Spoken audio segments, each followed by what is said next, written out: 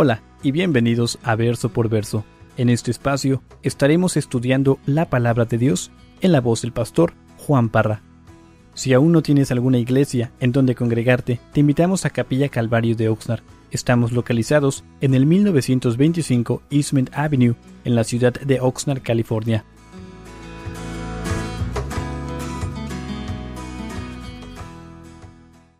Hechos capítulo 1, verso 9. Y dice así la palabra del Señor, dice el verso 9. Y habiendo dicho estas cosas, viéndolo ellos, fue alzado y le recibió una nube que lo ocultó de sus ojos. Y estando ellos con los ojos puestos en el cielo, entre tanto que él se iba, he aquí, se pusieron junto a ellos dos varones con vestiduras blancas, los cuales también les dijeron, varones galileos, ¿por qué estáis mirando al cielo? Este mismo Jesús que ha sido tomado de vosotros al cielo, así vendrá como le habéis visto ir al cielo. Padre, te damos gracias por tu palabra que nos guía, nos consuela, nos alimenta. Y te pedimos que en esta mañana, Señor, a través de tu Espíritu, alimentes nuestro ser, que sacies nuestra sed. Queremos más de ti. Señor, que podamos escuchar tus palabras, pero más importante, que las podamos aplicar a nuestras vidas, Señor. Amén. Hermanos, tenemos aquí una porción tan bella de la palabra de Dios y vemos de que el Señor Jesucristo, después de 40 días de estar conviviendo con sus discípulos, sabemos que llega al Monte de los Olivos y está con ellos y empieza a subir al cielo.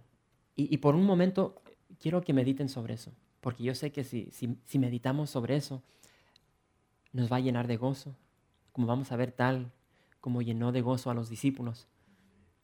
Recordemos de que al Señor Jesucristo lo vieron crucificado, lo vieron morir en la cruz, pero después lo vieron vivo. Él resucitó y ya lleva 40 días conviviendo con sus discípulos y ahora están en el Monte de los Olivos y lo empiezan a ver subir al cielo. Hermanos, ¿qué sentirían ustedes si ustedes tuvieran ese privilegio de ver al Señor Jesús subir al cielo? Y hermanos, esto nos llena de gozo. ¿Por qué? Porque es la esperanza que tenemos nosotros. Es la esperanza que tenemos nosotros. Nosotros vamos a padecer tantas cosas en este mundo. Hay dolor. Hermanos, yo ahorita no me aguanto las piernas. Hay muchos de ustedes que están padeciendo enfermedad, dolor, angustia, tribulación. Pero se acerca ese día donde, tal como el Señor Jesús, vamos a ascender al cielo.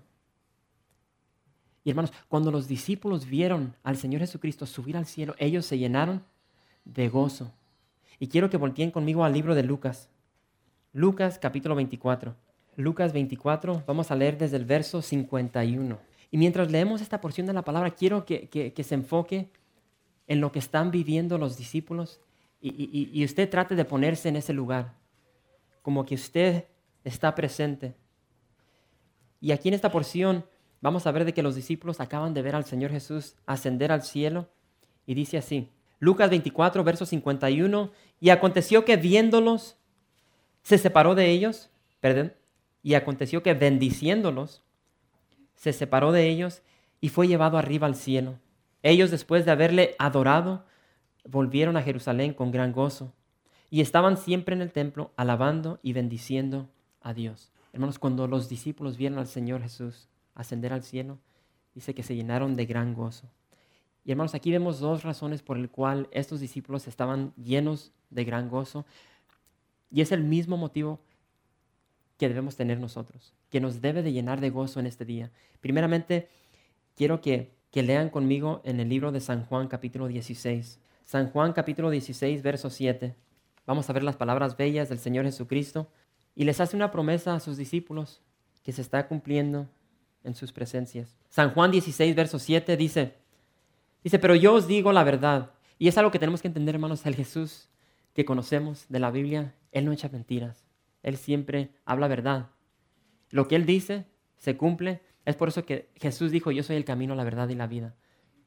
Él es la verdad personificada. Y dice, pero yo os digo la verdad, os conviene que yo me vaya, Porque si no me fuera, el Consolador no vendría a vosotros, mas si me fuere, os lo enviaré.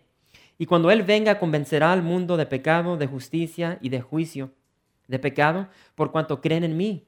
De justicia, por cuanto voy al Padre, y no me veréis más. Y de juicio, por cuanto el príncipe de este mundo ha sido ya juzgado. El Señor les hace una promesa a sus discípulos y les dice, yo me voy a ir, pero no los voy a dejar solos. Les voy a enviar un Consolador. Y hermanos, es el Consolador que nos consuela a nosotros. Cuando estamos pasando por dificultades, por dolor, el Espíritu de Dios viene a nuestras vidas y nos consuela. Y es algo hermoso que Dios ha hecho para con nosotros. Nunca prometió de que no tendríamos dolor, enfermedad. Prometió que nos daría consuelo. Nos daría esa paz que sobrepasa todo entendimiento. Y es lo que estamos viendo aquí. Y este fue el primer motivo por el cual ellos estaban llenos de gozos. ¿Por qué? Porque vieron al Señor Jesús y sabían que ahora iba a descender otro Consolador tal como el Señor Jesucristo. Y se cumplió. El segundo motivo se encuentra al final ahí del verso 11, ahí mismo en el capítulo 1 de Hechos, donde dice, los cuales también les dijeron, varones galileos, ¿por qué estáis mirando al cielo? Este mismo Jesús que ha sido tomado de vosotros al cielo, así vendrá como le habéis visto. ¿Qué? Ir al cielo. Así como se fue el Señor Jesús, hermanos, nos vamos a ir nosotros. Y hermanos, el dolor que padecemos en esta tierra, el dolor de los huesos, de la enfermedad, ya no se va a sentir en el cielo. Ahí en el cielo ya no hay enfermedad. Ya no hay enfermedad. Y es algo que nos debe de motivar, de saber que va a llegar ese día donde ya no vamos a padecer de agruras, artritis, dolor de cabeza, migraña. Es algo bello. Ningún ser humano ha experimentado la vida sin dolor, sin enfermedad. Y fuimos creados para ser así. Pero el pecado invadió nuestra vida y ahora tenemos la consecuencia del pecado. Hermanos, tal como los apóstoles vivieron con esa esperanza de algún día estar con el Señor, la tenemos nosotros.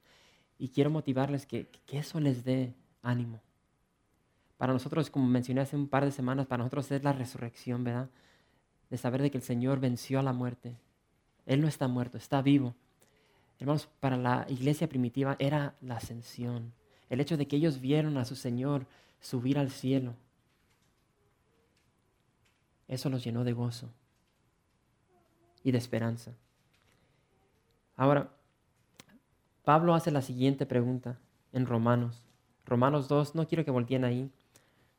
Romanos 2, verso 4, Pablo dice, ¿o menosprecias las riquezas de su benignidad, paciencia y longanimidad, ignorando que su benignidad te guía al arrepentimiento? Por muchos años, hermanos, han transcurrido 2000 años y muchas personas se mofan de eso. Dice, ustedes tienen la esperanza de que el Señor viene, pero ya han pasado cerca de 2000 años. ¿Dónde está el Señor? Y lo que no entendemos es de que Dios es paciente. Él está esperando que los que no lo han aceptado, los que no se han arrepentido, se arrepientan y lo acepten como Señor. Y es lo que dice Pablo en 2 de Pedro 3:9 dice, el Señor no retarda su promesa, según algunos la tienen por tardanza, sino que es paciente para con nosotros, no queriendo que ninguno perezca, sino que todos procedan al arrepentimiento. ¿Sí? Nosotros queremos vivir nuestras vidas tal como a nosotros nos place. ¿Sí? Como nosotros queremos, no como el Señor demanda de nosotros como hijos e hijas de Él.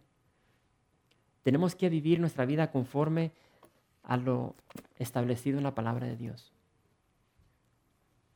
Muy importante. Y hermanos, el Señor no retarda su promesa. Él quiere que todos los pecadores se arrepientan. ¿Para qué? Para que no vayan al infierno, sino que vayan a la presencia de Dios. Ese es el Dios que servimos. que se preocupa por los pecadores y quiere que se arrepientan. Dice allí en Hechos, una vez más, vamos a continuar en el verso 12.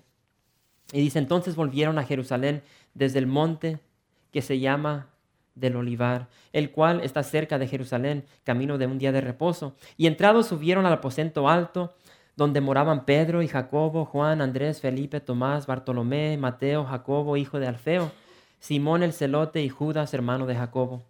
Todos estos perseveraban unánimes en oración y ruego con las mujeres y con María, la madre de Jesús, y con sus hermanos.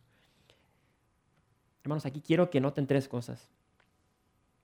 Y son tres cosas muy importantes, dignas de mencionar, que debemos aplicar a nuestra vida.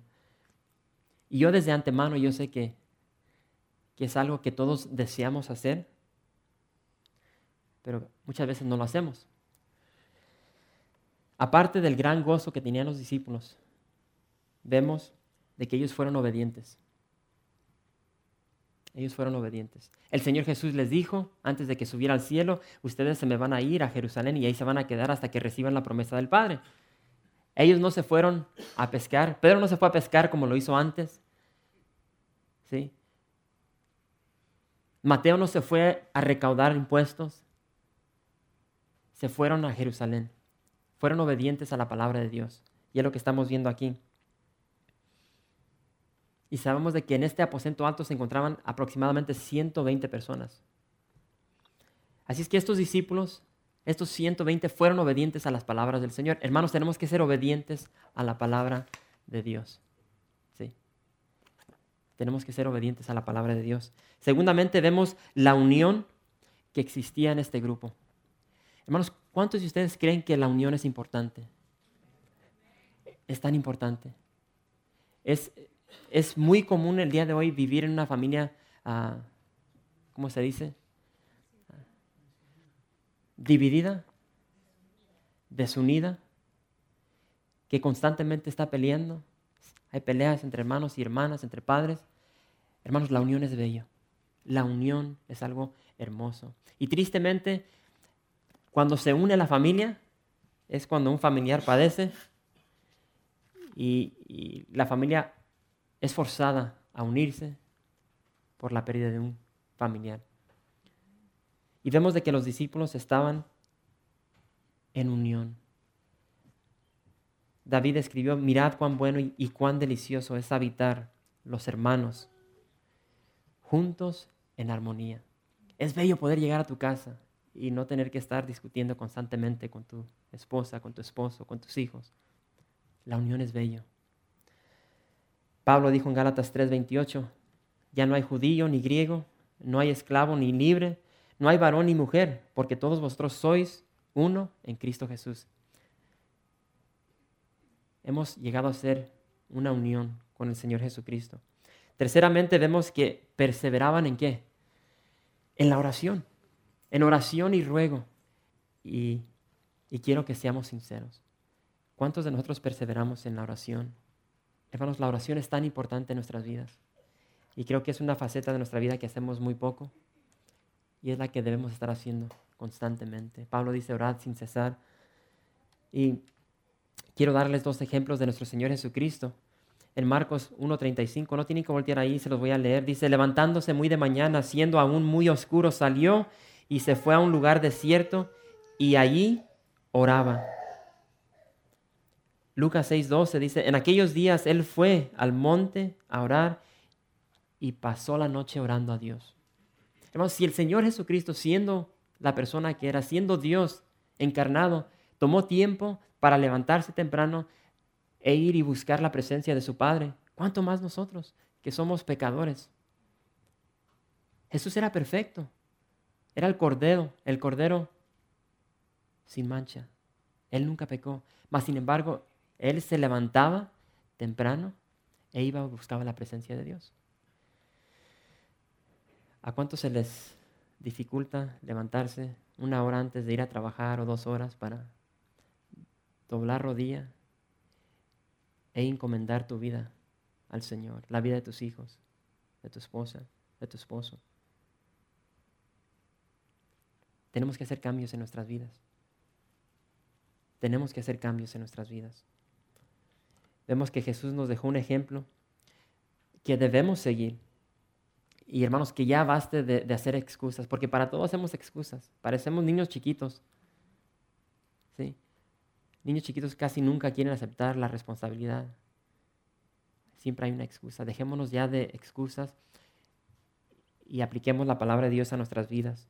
Busquemos la presencia de Dios. Es algo bello, algo hermoso. David dijo lo siguiente, dice, en tu presencia hay plenitud de gozo. En tu presencia hay plenitud de gozo. Y es una realidad, hermanos, cuando estás pasando por tiempos difíciles en tu vida, ¿qué es lo primero que hacemos? Buscamos la presencia del Señor. Y en su presencia hay plenitud de gozo. Ahora, vamos a continuar. Y dice ahí en el verso 15, Hechos 1, verso 15. En aquellos días Pedro se levantó en medio de los hermanos y los reunidos eran como 120 en número y dijo, varones hermanos, era necesario que se cumpliese la escritura en que el Espíritu Santo habló antes por boca de David acerca de Judas, que fue guía de los que prendieron a Jesús. Y era contado con nosotros y tenía parte en este ministerio. Este pues con el salario de su iniquidad adquirió un campo y cayendo de cabeza se reventó por la mitad y todas sus entrañas se derramaron.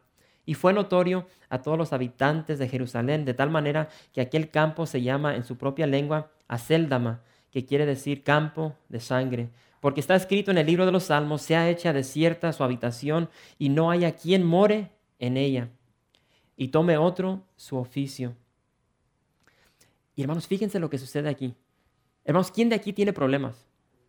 Todos padecemos problemas, tribulaciones, sea lo que sea, ¿sí?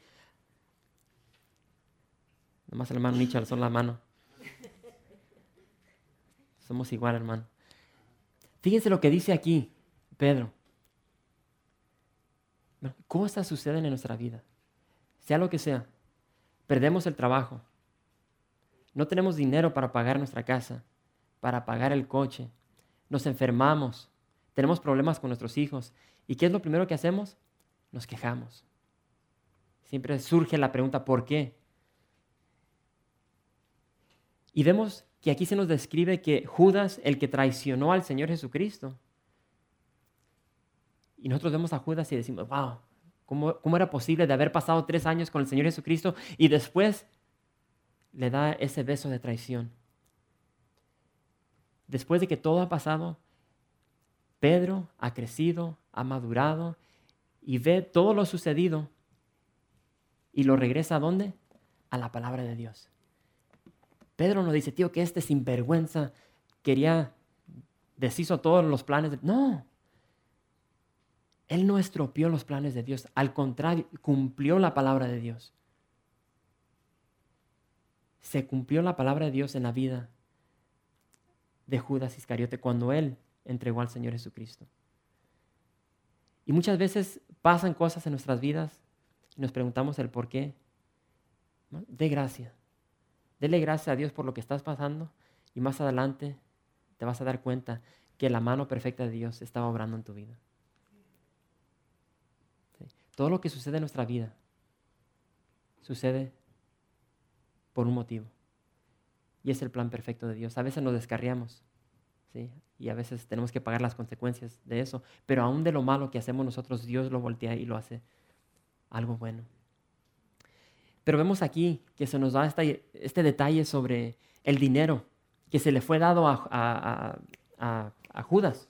Sabemos que Judas después, dice la palabra de Dios, que se arrepintió, devolvió el dinero que se le dieron por haber entregado al Señor Jesús. Se nos dice que ese dinero fue usado para comprar un campo.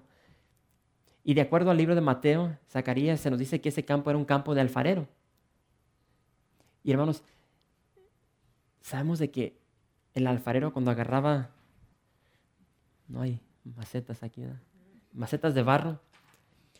Para los que han visto a los alfareros trabajar, empiezan a moldear lo que están creando. Y muchas veces la riegan, hermanos. Nosotros a veces vemos ya las cosas que están en la tienda ya terminadas y es una belleza. Pero se lleva trabajo. A veces la riegan. Y esas cosas que estaban creando a veces ya no sirven. Se hacen duras. Ya cuando se hacen duras ya no puedes trabajar con ellas. Ya no puedes trabajar con esos. Los alfareros agarraban esos, cualquiera que fuera la cosa, y las aventaba al campo. Y después de transcurrir los años, el campo del alfarero se llenaba de puras piezas de cerámica rota, que no servía para nada. El campo lleno de cerámica rota que no servía, arruinaba el campo. Entonces ese campo ya no era bueno para cultivar. Y lo único que podían hacer con esos campos es convertirlo en un cementerio. Y es lo que hacían. Agarraban los campos de alfareros y los convertían en cementerios. Entonces vemos la relación aquí que es clara con nosotros, de que el precio del Señor Jesucristo, que Él pagó en la cruz por nosotros, hermanos, nosotros éramos vasos inútiles, vasos quebrados que no servían para nada. Éramos cuerpos muertos, como dice Pablo en Efesios capítulo 2. Y nos dio vida, nos rescató. Tenemos tanto por qué estar agradecidos con el Señor. Ahora, fíjense lo que dice ahí en el verso 21. Hechos 1, verso 21. Dice, es necesario pues que de estos hombres que han estado juntos con nosotros todo el tiempo que el Señor Jesús entraba y salía entre nosotros, comenzando desde el bautismo de Juan hasta el día en que de entre nosotros fue recibido arriba, uno se ha hecho testigo con nosotros de su resurrección. Y señalaron a dos, a José, llamado Barsabás, que tenía por sobrenombre Justo, y a Matías. Y orando dijeron, tú, Señor, que conoces los corazones de todos, muestra cuál de estos dos has escogido, para que tome la parte de este ministerio y apostolado, de que cayó Judas por transgresión para irse a su propio lugar. Y les echaron suertes, y la suerte cayó sobre Matías, y fue contado con los 11 apóstoles. Y hermanos, vemos de que ha existido mucha controversia concerniente a estos últimos versos. Se cuestiona la forma que fue reemplazado Judas Iscariote. Muchos creen que Pedro erró al reemplazar a Judas con Matías. Muchos creen que Pablo era el escogido para reemplazar a Judas en el apostolado. Hermanos, pero como ya vimos, la palabra de Dios nos dice de que se tenía que hacer un cambio, se tenía que reemplazar a Judas Iscariote. Pero ¿a quién le correspondía este lugar? ¿A quién le correspondía este apostolado? Muchos están convencidos que Matías era una equivocación. ¿Por qué? Porque, de acuerdo a lo que ellos dicen, después de este capítulo no se vuelve a mencionar más su nombre. Ya no se vuelve a mencionar al apóstol Matías. Pero ¿saben una cosa? Aparte de el apóstol Juan y el apóstol Pedro, los demás discípulos ya no se vuelven a mencionar en este libro. Entonces, hermano, no pensemos de que porque ya no se menciona su nombre, no significa que aquí se cometió un error. Además vemos de que en la palabra de Dios, Lucas, quien está escribiendo este libro, lo menciona como parte de los 12. Ahora, lo cierto es que los apóstoles tenían que tomar una gran decisión, hermanos. Y quiero terminar con esto en esta mañana. Ellos tenían que tomar una gran decisión de quién iba a reemplazar a este traidor, a Judas Iscariote. Y de igual manera, hermanos, nosotros vamos a tener que tomar decisiones en nuestra vida. Decisiones con nuestros hijos, decisiones en nuestro matrimonio, en nuestro trabajo. Y la pregunta es, ¿cómo tomamos estas decisiones? ¿Consultamos a Dios? ¿O ya estamos acostumbrados a hacer nuestra propia cosa? A Dios nomás lo consultamos cuando estamos aquí en la iglesia. Y hermanos, la mera verdad, yo no sé si fue un error que cometió Pedro al escoger a Matías. No sé. Pero quiero que meditemos sobre los siguientes 8 puntos para ver lo que dice la palabra de Dios. Y después de ver estos 8 puntos, usted hágase la pregunta si lo que hicieron los discípulos si estaba bien o estaba mal. ¿Sí? Primeramente, se nos dice que los discípulos fueron, ¿qué? Fueron obedientes. Cuando el Señor Jesús les dijo que se fueran a Jerusalén, ellos se fueron. Fueron obedientes a la palabra de Jesús. Segundo, se nos dice que ellos alababan a Dios, bendecían a Dios. Entonces traten de imaginar este lugar espiritual en el cual se encuentran. Están obedeciendo la palabra del Señor Jesús, alababan y bendecían a Dios, tenían gran gozo en sus vidas. Dice que perseveraban unánimes. Había unión entre los 120 personas. Había unión. Y muy importante, dice que perseveraban en oración y ruego. ¿Cuántos de nosotros oramos para las decisiones que tenemos que tomar en nuestra vida? ¿Cuántos tomamos tiempo, como el Señor Jesús, para levantarnos temprano y consultar la voluntad de Dios para las decisiones que tenemos que tomar? Y vemos de que el Señor Jesús hizo precisamente lo que ellos están haciendo. Antes de que el Señor Jesús escogiera a sus 12 discípulos, Él, dice la palabra de Dios, que pasó toda la noche orando, buscando la voluntad de Dios. Dice que también perseveraban en la palabra, que buscaban la voluntad de Dios. Y más importante, o finalmente dice que confiaron en la voluntad de Dios. Ahora voltee eso, hermano, y pregúntese, si yo hiciera estas 8 cosas que hicieron los discípulos en mi vida personal, para las cosas que surgen en mi vida, estoy seguro que nos evitaríamos tantos dolores de cabeza. Hermanos, tenemos que ser obedientes a la palabra de Dios. Por más sencillo que suene, tenemos que obedecer la palabra. Tenemos que alabar a Dios. No importa en qué situación te encuentres. Estés pasando por lo que estés pasando, levanta tus manos y dale gracias a Dios, porque te digo que hay otra persona que está en una situación peor que la tuya. Alaba a Dios. El Señor Jesús clavado en un madero, después de que lo escupieron, lo golpearon, después de que su rostro ya no se podía reconocer, ¿qué dijo el Señor? Perdónalos, Padre, porque no saben lo que hacen. Alabemos al Señor en toda faceta de nuestra vida. Vivamos en gozo. Y a veces vamos a pasar por cosas que no queremos sonreír. La palabra de Dios nos impulsa a gozarnos. ¿Por qué? Por la esperanza que tenemos de que un día nosotros vamos a ascender al cielo, donde ya no vamos a padecer dolor. Tenemos que buscar unidad. Unidad en nuestra familia, en nuestro hogar, aquí en la iglesia, con nuestros hermanos aquí en la iglesia, nuestros familiares, en nuestros hogares, nuestros hijos. Yo no sé cuántos de ustedes han vivido en un hogar disfuncional. Es feo no poder llegar a casa. Es feo llegar a casa y ver a tus padres discutir.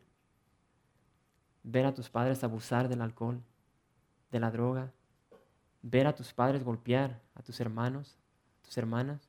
Pero cuando hay unión, y no importa si vives en pobreza, pero si hay unión, es algo bello, es algo hermoso. Ellos estaban en unión, perseveraban en oración. Tenemos que perseverar en oración, hermanos. La oración para nosotros es como el respirar. Tenemos que doblar rodilla y orar al Señor. Tenemos que perseverar en la palabra. Tenemos que buscar la voluntad de Dios. ¿Qué es lo que Dios quiere para nuestra vida? No lo que yo quiero, lo que el Señor quiere para mi vida. Y vemos de que todos estos pasos, hermanos, lo que hacen es nos despegan de nosotros mismos. Porque si regresamos y analizamos lo que todo es, hermanos, es egoísmo. Siempre nos queremos enfocar en nosotros mismos. Pongamos la atención donde se debe enfocar, y es en la persona del Señor Jesucristo. Confiemos en Él. Confiemos de que en Él hay poder para hacer los cambios necesarios en nuestras vidas, en nuestros hijos, en nuestros matrimonios. Y como compartir esta mañana, hermanos, algo bello que yo aprendí, que se me grabó en mi corazón, concerniente a la fe. Hermanos, todos ustedes aquí no saben lo que el día de mañana va a traer a sus vidas. Nadie de ustedes sabe. Nadie sabe si se va a enfermar con una enfermedad grave. No sabes si el día de mañana tal vez ya no vas a tener un trabajo. llegas a tu trabajo, te despiden, no sabes si algo le va a suceder a tu hijo. Pero hermanos, la palabra de Dios nos dice que caminamos en fe. ¿Sí? Y algo que me impactó mi corazón este fin de semana es de que, hermanos, caminamos en fe. No sabemos lo que el día de mañana va a traer. Desconocemos lo que va a suceder una hora después de este servicio. ¿Sí? Desconocemos el futuro. Pero lo que sí conocemos es a la persona que va a un lado de nosotros. Y hermanos, es a través de la relación que establecemos con el Señor Jesús, aprendemos a conocerlo, a lo que Él desea para nosotros. Cuando reconocemos su amor, ese amor inmenso que Él tiene para con nosotros, cuando Él nos dice, yo no te voy a dejar ni te voy a desamparar, yo estaré contigo hasta el final. Venga lo que venga, caminemos a donde caminemos, el Señor Jesús va a un lado de nosotros. Y eso nos debe de llenar de gozo, de esperanza, ¿sí? Y hermanos, nosotros nos descarriamos, le damos para acá y para allá y metemos la pata, pero el Señor va ahí y nos va corrigiendo, nos va guiando. El Señor es bueno, el Señor es grande y Él nos ama. Y los quiero motivar a que vivan sus vidas en obediencia a la palabra de Dios, glorificando siempre su nombre. Gracias por visitar calvariooxnard.org. En este sitio web podrás encontrar información fresca cada semana, como los servicios previamente grabados, los cuales están disponibles para ti para que los puedas escuchar en cualquier momento. Estamos seguros que este material será de gran edificación espiritual para tu vida y para tu familia. La visión de Capilla Calvario de Oxnard es ser como Jesús, aprendiendo y viviendo la palabra de Dios.